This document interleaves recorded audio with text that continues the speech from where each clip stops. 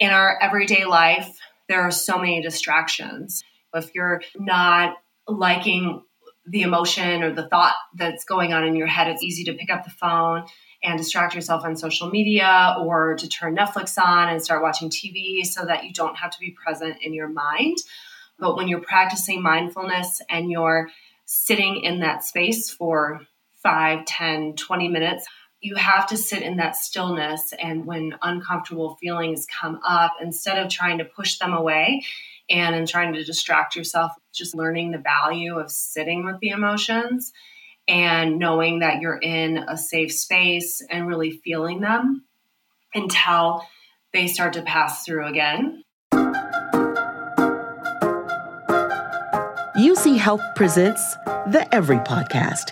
We're taking our signature wellness event, evrē, which was created with the goal of providing inspiration for every woman and bringing that conversation to you podcast style. I'll talk with some of the best and brightest women in their fields about real-life issues women face every day, from work-life balance, stress, mental health, menopause, sex, blended families, relationships. The list goes on, because we're really trying to balance it and find our new normal in all of this stuff. I'm your host, Gloria Neal, and like many of you, I have worn many professional hats, everything from being a news anchor, a TV reporter, a voiceover talent, public speaker, moderator, and a public servant. I'm currently the Director of Public Affairs in the Mayor's Office in Denver, and thank you so much for tuning in. The goal for this podcast and everyone just like it is to help every one of you live your best life, no matter where you are starting your journey. Oh, with that, meditating. I'm not good at it at all, at least yet, because I usually end up thinking about my grocery list about 10 seconds into clearing my mind. It's very hard. We've all heard about mindfulness and meditation. The new mindfulness apps pop up daily, but what actually is mindfulness and why is it good for you? As we heard from Erin, a certified yoga instructor, mindfulness has helped her better deal with her emotions. But according to our guest today, Dr. Meredith Schefferman, a specialist in mindfulness, the list of benefits is endless. Meredith is a licensed psychologist at the UCHealth Center for Integrative Medicine and sees patients from the neurology department, midwifery, patients dealing with chronic pain, and so much more. With that, welcome, Meredith. Thank you. Nice to be here. Good to have you here. So let's start by explaining what mindfulness is and what the difference is between mindfulness and meditation. You got it. So mindfulness is the practice of bringing your full attention into the present moment and without judgment. Sounds easy enough, right? Pay attention, non-judgmentally. However, in actuality, that couldn't be further from what we're actually doing. Right. Our bodies might be here, but our minds are off on our grocery lists or, the things that we're doing this weekend or all the things we have to get done. Right. And so mindfulness helps you to learn to focus your attention into the present moment and to make room for whatever that present moment is, whether it's pleasant, unpleasant, neutral, whatever it might be. So that's kind of the overarching definition of mindfulness. Meditation is a specific way to practice mindfulness. So there are lots of different ways that you can be mindful, but meditation is the formal practice that's used to help you really tune into the present moment. So mindfulness is the umbrella and meditation is underneath that umbrella. Exactly. It's a vehicle for practicing mindfulness. And I hear people say this all the time. They talk about, I feel better after I've meditated, or I feel better after I get in touch with breathing and my breath and all of that. Does mindfulness or even meditation, does that help you with things like pain and hypertension and depression? Absolutely. There's been extensive research over the last decade, really an explosion of research showing all the benefits of mindfulness meditation, whether that's for pain reduction, stress reduction, helping with anxiety and depression, lots of benefits for various medical illnesses such as hypertension, heart disease. So really lots of benefits of mindfulness. Exactly. It's amazing how something so free, prescriptions or not, right, can do what we need done, but we just don't know how to tune into it. Absolutely. It's easier to read the bottle, take a pill, and wait for it to take effect. Sure. As opposed to, let's start doing something we've always possessed, but we just didn't know how to use it. How to tap into it, right? Makes a lot of sense. So we all experience that sometimes daily when you think about just the stress of everything that we're doing from morning to sundown and then even beyond that. But we know that stress is the root of a lot of health problems physically and mentally. Talk a little bit more about that, Meredith, because especially after this pandemic or even still going through it, how do the two mesh? Stress has a tremendous impact on health, and we know that. When we get stressed, there's a flood of cortisol that's released in the brain. And cortisol, when there's a tiger chasing you, it's helpful to get that boost of cortisol. It helps your body to fight or flee. However, when we're chronically in this state of stress and we're constantly being flooded by cortisol and other stress hormones, it produces inflammation in the body. It makes it so that your body is less able to be resilient. Your body gets tired. Our bodies aren't meant to be in a constant state of stress. Right. It's supposed to be brief fight or flight. That's right. Like the tiger's gone or you've been eaten by the tiger, and either way, it's over. Yes, exactly. Yeah, exactly. However, in our modern day society, when we're constantly stressed, our bodies are just overwhelmed with cortisol, and that makes us less able to fight off disease. It causes greater inflammation in the body, which can lead to greater disease process. It can interfere with sleep, and of course, we need sleep to be healthy. So stress really is at the root of several different disease processes. That is so interesting. I look at stress like turbulence.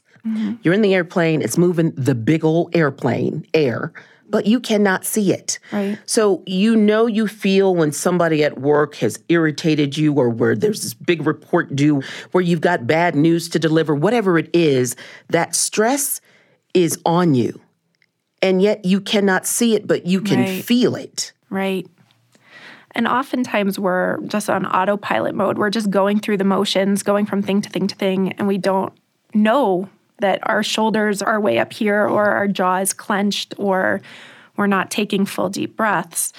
And so mindfulness can help you start to recognize those signs of stress so that you can choose to respond differently rather than just mindlessly reacting in the moment.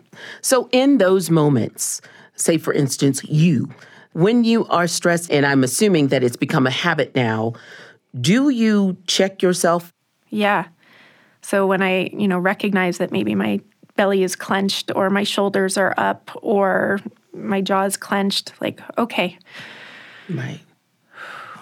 Take a breath, plant my feet on the floor. Remember, I'm here in this moment. Everything's okay. That's powerful. It's powerful because it is so beautifully simple and yet so doggone hard to do. Exactly. And the practice of mindfulness in and of itself isn't that difficult, but remembering to do it, making it a habit, that's the hard part. And that's what I often work with my patients on. What about what Erin was talking about, using meditation to process your emotions? What does that process look like? Yeah. So in our society, no one likes to be uncomfortable. And difficult emotions such as sadness or anger or anxiety, that's uncomfortable. So we typically don't want to feel that, and so we run to distract from it, whether that be through Netflix or social media or escape. Yeah, or having a drink or eating or whatever it might be to distract us from this discomfort. And when we do that habitually, we kind of train ourselves that we're not able to handle this.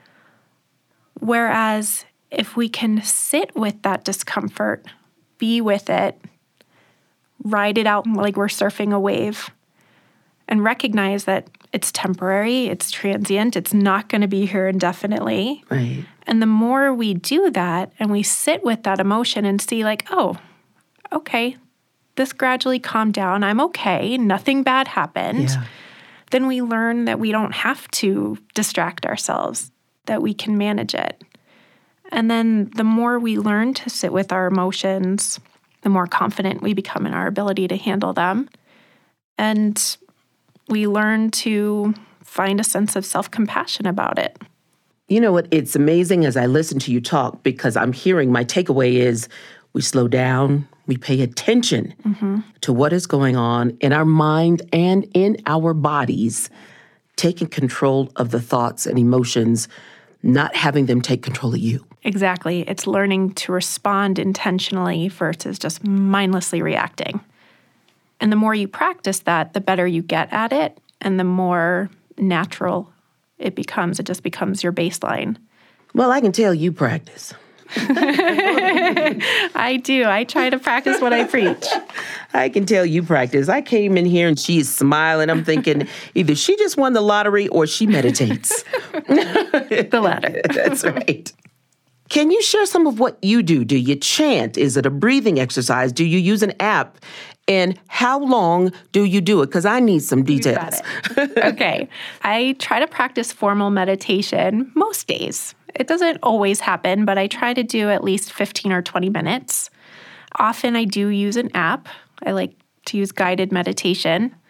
And so there are tons of different meditation apps popping up each day. Some of my favorites are Insight Timer, Calm, 10% Happier. Those are kind of my go-to ones.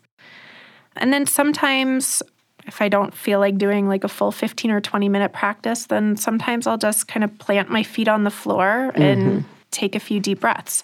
It doesn't have to be a 20 or 30 minute formal practice. And I think that's kind of what sometimes gets people feeling like, oh, I can't do this. I don't have time in my day.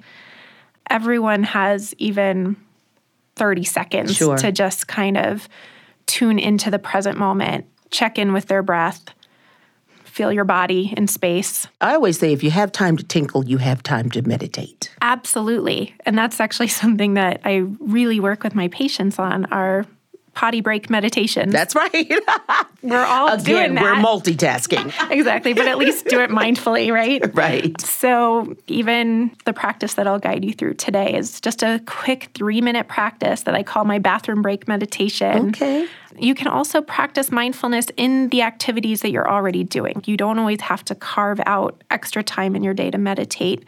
You can be mindful in your activities. For example, when you're walking from your car in the parking lot to your office, if you're back in the office yet, really paying attention to each footstep, the way that your foot hits the ground, the way that your legs shift weight as you move, the muscles in your core engaging, what are your arms doing, paying attention to what you can see and hear and feel.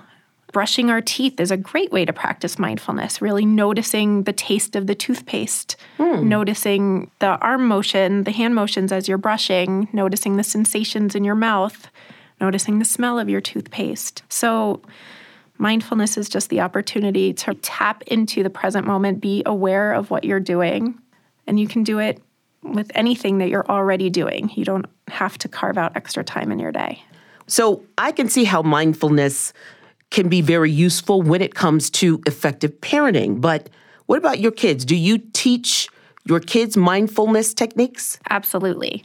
So I often will even just model mindfulness with my kids, saying, ooh, mommy's feeling really stressed and frustrated right now. I'm going to take a deep breath to calm myself down.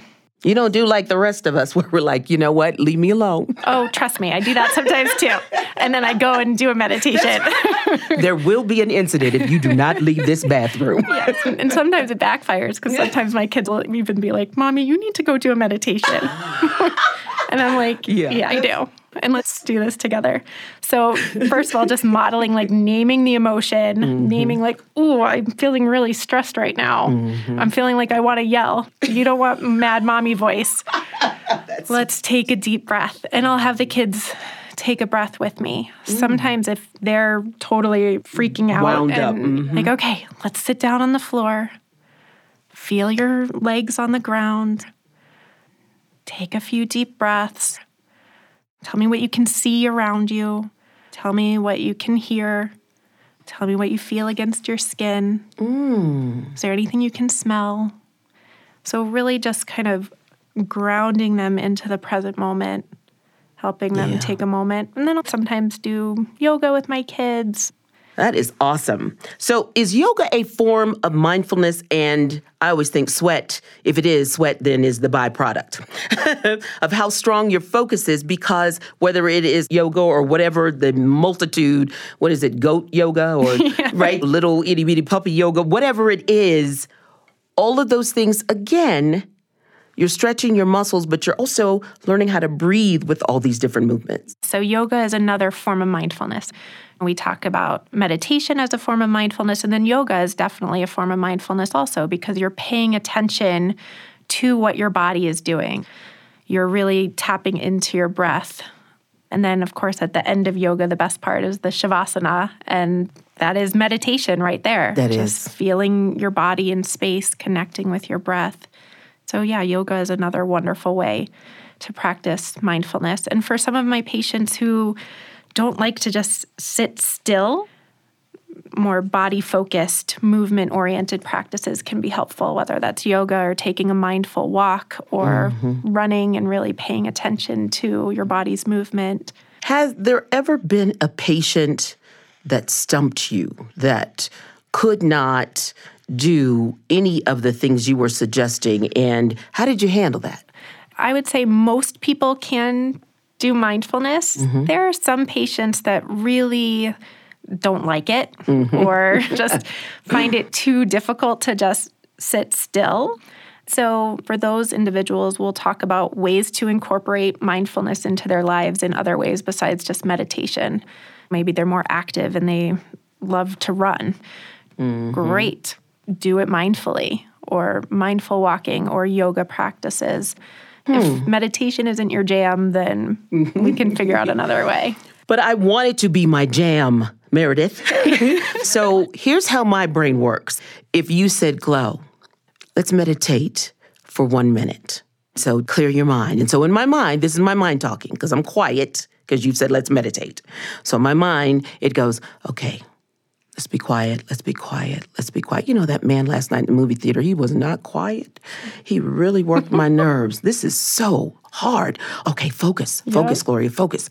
Okay, I'm coming back to the focus. You know what? I need to get my eyes checked because it seems a little, no, you're breaking the rules again. You need to come back. And then by the time it's over, you know what? I'm stressed out because I flunked the meditation test. How do you stop that from happening? So here's the thing. The goal isn't at all to clear your mind. I think that's where people get in trouble and they think like, oh, I can't do this. This isn't for me. I suck at this. It's not about clearing your mind. You don't have to have this completely zen, clear mind to be meditating. It's really just noticing that your mind is wandering and to be able to acknowledge like, oh, wow, there goes that train of thought. I just jumped aboard. Come back. Notice and come back. Notice non-judgmentally. So you don't need to get frustrated that you're going to wander, because that's what our minds do. That's what the human brain does. We have millions of thoughts a day. So the idea isn't at all to rid yourself of those thoughts. The goal is just to be aware of what's happening and come back. So notice and come back to the breath. Often we use the breath as your anchor because it's always with us. It's easy to find. Just noticing, oh, there's a thought. And even just labeling, thinking, come back to the breath. Planning, come back to the breath. Judgment, frustration, whatever it is, just name it and then come back. And the more you do that, the more you practice that coming back, the stronger those neural connections in the brain get, and the better able you are to notice, like, oh, wow, I just totally jumped aboard that train. Right. And then you can get better at coming back. I got to say, just like a bottle of Aquaphor, you are soothing. Oh, thank you. Your voice is very, very soothing. So my guest today is Dr. Meredith Schefferman, a licensed clinical psychologist and an expert in mindfulness. We're going to take a break, but on the other side, how do you find time for mindfulness with all the things that women do? We talked a little bit about that, but she's really going to delve into it. Also, can mindfulness help with pain management and other tangible things that we feel on a daily basis? And then, yes, we will finish up with a brief moment of meditation right here on the Every Podcast. Stay with us.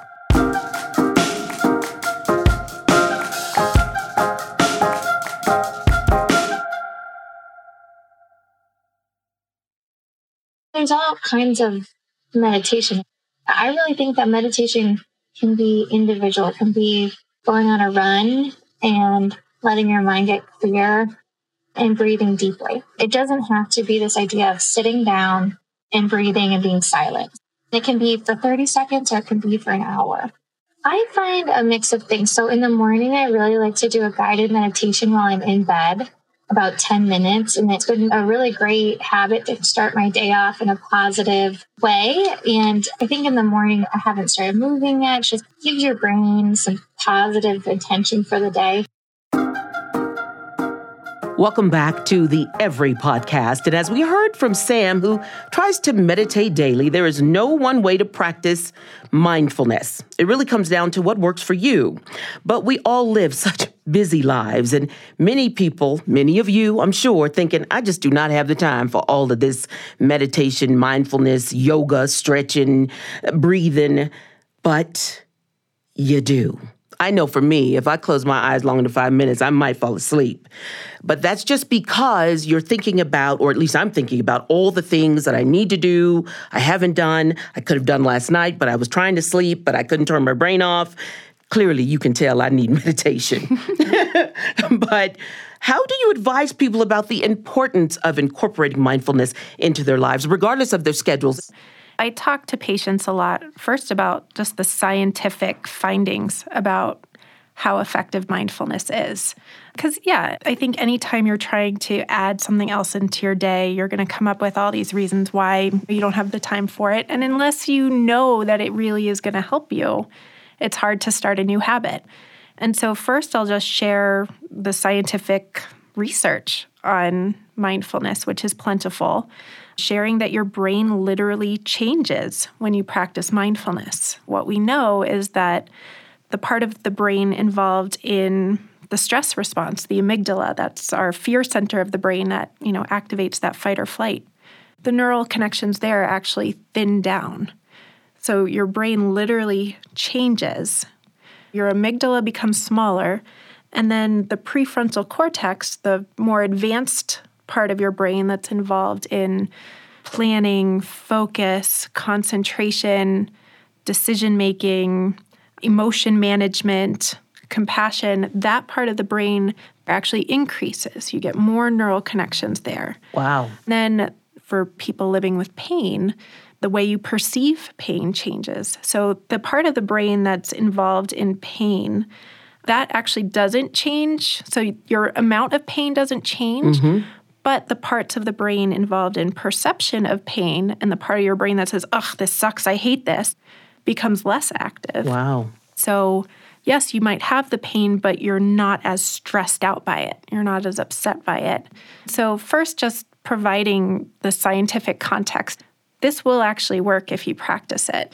And then just talking with patients about ways to fit it into their busy schedule.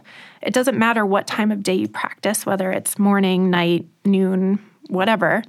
It's just when are you more likely to be able to fit it in. If you're a morning person, do it in the morning. If you're like me and you snooze until the last possible minute, doing it in the evening. I also encourage people, if you keep forgetting to do it or you don't make the time to do it, add it on to something you're already doing. If you have a daily exercise routine, tack on 5 minutes at the end. Or, presumably, we all brush our teeth twice a day. Do a quick 3-minute practice after you brush your teeth or after you eat breakfast. So kind of associating it with something that is already a habit so that you're more likely to remember to do it. What we are talking about really is so insightful, and it is smart, Meredith. But Sam mentioned that during COVID, she wasn't able to go to class. She would create a safe, quiet space in her apartment with candles and a mat and just sit down and do a short audio-guided session. But in building it into a practice, how do you recommend that people find the technique that works for them? It's kind of trial by error. It's really finding what works for you, trying different apps. I teach my patients tons of different types of mindfulness practices so that you can see what works for you. Some people love loving kindness meditation, which is a type of meditation. Other people find that maybe a little too like ooey gooey. Right. And so, they prefer to focus on their breath or to count their breaths or to add words like as you breathe in, as you breathe out, and kind of labeling. So there are so many different ways to do this, and it's really just about finding what works for you. Some people really like mantras where they repeat certain phrases over and over. Other people don't like that. There's, again, no right or wrong way to do it. Just do it. And what I love about what you said earlier, and I know we're going to have a meditating exercise coming up, but that breathing, you don't have to breathe in all deeply. Just be aware of how you're breathing in and out. Right. Feel yourself breathing. How can mindfulness help with managing anxiety with so many things that we don't know as it relates to COVID? Yeah, and I think as things are opening up again, people are excited about it, but we're also seeing a lot of anxiety about it. For the past over a year, we've all been staying at home, wearing our masks, staying distanced, and now suddenly things are opening up again, and it's a little scary. Yeah, it is. Even if you are vaccinated. So say you're at the grocery store and someone's coughing, your mind is going to instantly go to the worst case scenario. Right. We're all going to die, and oh my gosh, it's like, calm down. Exactly. So anxiety really often lives in the future. We're worried about what if this happens? What if that happens? Going to worst case scenario. So anxiety often either lives in the future or in the past, where you're kind of ruminating on like, oh, why did I say that? What was I thinking? Why did I choose to go to the grocery store? Why did I blah, blah, blah, blah, blah. Right. That's a really powerful statement. Anxiety often lives in the future, and you are right. Oh my God, I'm going to lose my job. What if I lose my job? I'm not going to be able to pay my mortgage. All of that stuff, it's like it hasn't happened, and your blood pressure's up. Exactly, because our human brains are able to kind of project into the future, which is helpful in some ways and really not so helpful in a lot of other ways. Right. Because so often we worry about things that never do come to pass. And so even to be able to acknowledge, okay, wow, I'm already predicting what's going to happen a month from now. Let's reel it in. Let's come back to this moment. Take a breath, calm your nervous system down. Recognize, okay, this happened.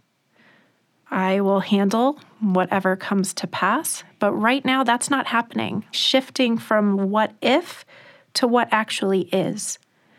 And then naming what is right now. Okay, what is true right now is that I'm in the grocery store, I'm vaccinated, I have a mask on, that person is several feet away. Recognizing when your mind is kind of spiraling out of control and coming back to the present moment.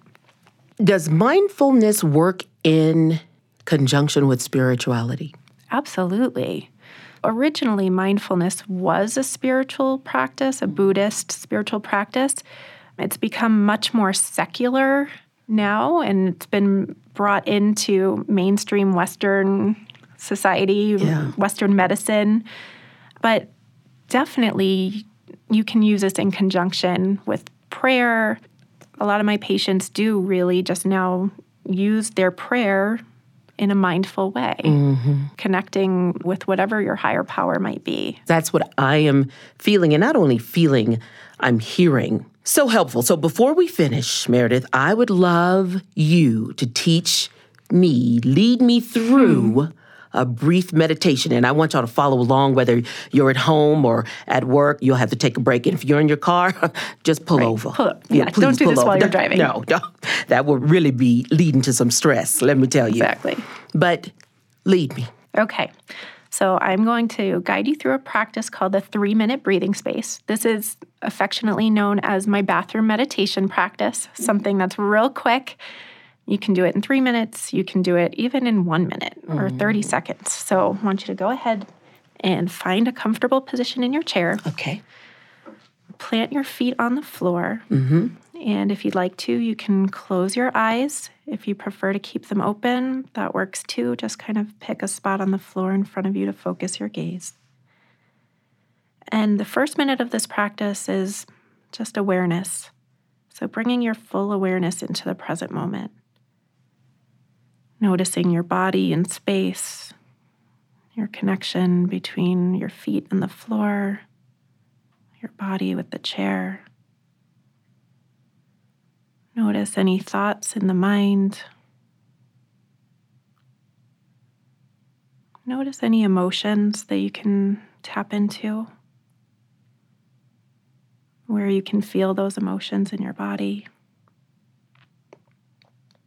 Just asking yourself the question, what am I noticing right now? And making room for whatever the answer to that question is, even if it's unwanted or unpleasant. It's here whether we like it or not. So we may as well try to make some space for it.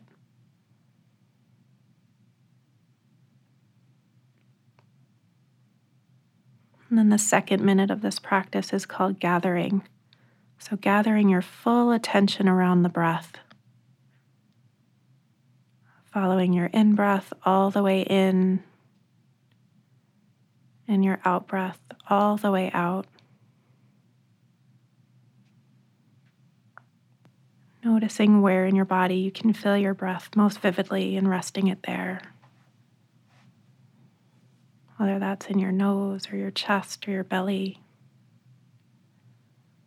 There's no right or wrong way to do this. We're just noticing. Just feeling each in-breath and each out-breath.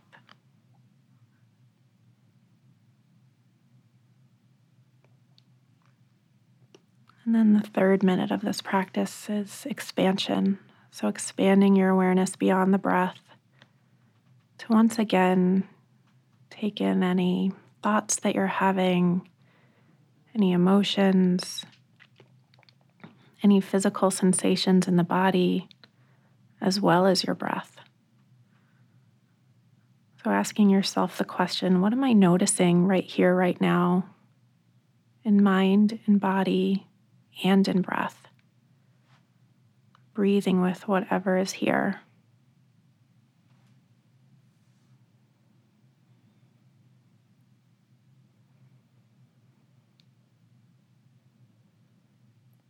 And whenever you're ready, you can open your eyes and bring your attention back out into the room around you. What if I don't want to? You don't have to. That is so relaxing. Just 3 minutes. It's a quick reset for your nervous system. Too bad we can't hook my brain up to electrodes. I want to see what happened. It feels that good. You feel, I could even feel my shoulders relaxing. Yeah. I'm going into it, I'm thinking, okay, I'm relaxed, and my shoulders dropped. Mm-hmm. And most likely your blood pressure did come down, your heart rate probably did come down. If we had those kinds of moments in our day, just as it's required to take lunch, but going into a place of work, whether that's home or in an office building, brick and mortar, that should be a part of the work day. Absolutely. A lot of corporations, schools, sports teams are now integrating it into their day because they know that it helps. It helps you to focus better, helps you to be more productive, less stressed. It really did. I can feel the difference. So I am going to sum up your 5 takeaways for meditation and mindfulness. They are: mindfulness is the practice of bringing your full attention into the present moment, being very intentional, and without judgment. There are many ways to practice mindfulness. This is number 2, by the way, including meditation, where you intentionally tune inwards and focus on things like your breathing, your thoughts, what you're feeling in your body. And what I love you said, there is no wrong way. Number 3, mindfulness can be used to manage stress and anxiety as well as acute and chronic pain. No matter how small the pain is, if you're feeling it all day long, it wears on you. Number 4, calming the mind allows us to see life from a point of clarity. We observe ourselves going through life, and we can respond to things with intention rather than react from fear. I love that one more than anything. I read that over and over yesterday. And then 5, practicing meditation can help us be happier and reduce negativity as it increases the serotonin levels and acts as a natural antidepressant. Any last parting thoughts you want to share with us? I would just say, just to give it a try. If you've never done this, download an app, check it out there are lots of websites. Yeah. Or just sit and take a few deep breaths and notice what you feel. There's no bad place to start. Right. Just start. Give it a try. Yeah. Thank you so much. You're welcome. Yes. Now, to find out more about today's episode or our expert, you can access the show notes for this episode. Visit UCHealth.org/evrē. And remember, that's spelled EVRE. And we, of course, would love to hear from you. Let us know if you have any questions on any of our episodes or suggestions for future episodes. Click on the Stay in Touch button at UCHealth.org/evrē, and you can send an email or even leave a voicemail for me. Thank you for joining us today. And please do not forget to subscribe, rate, and even review our podcast. You've got to share it as well, because the more we grow, the more we'll keep growing, ladies. You can get your podcast on Apple Podcasts, Spotify, Google Podcasts, anywhere pretty much you get your podcast.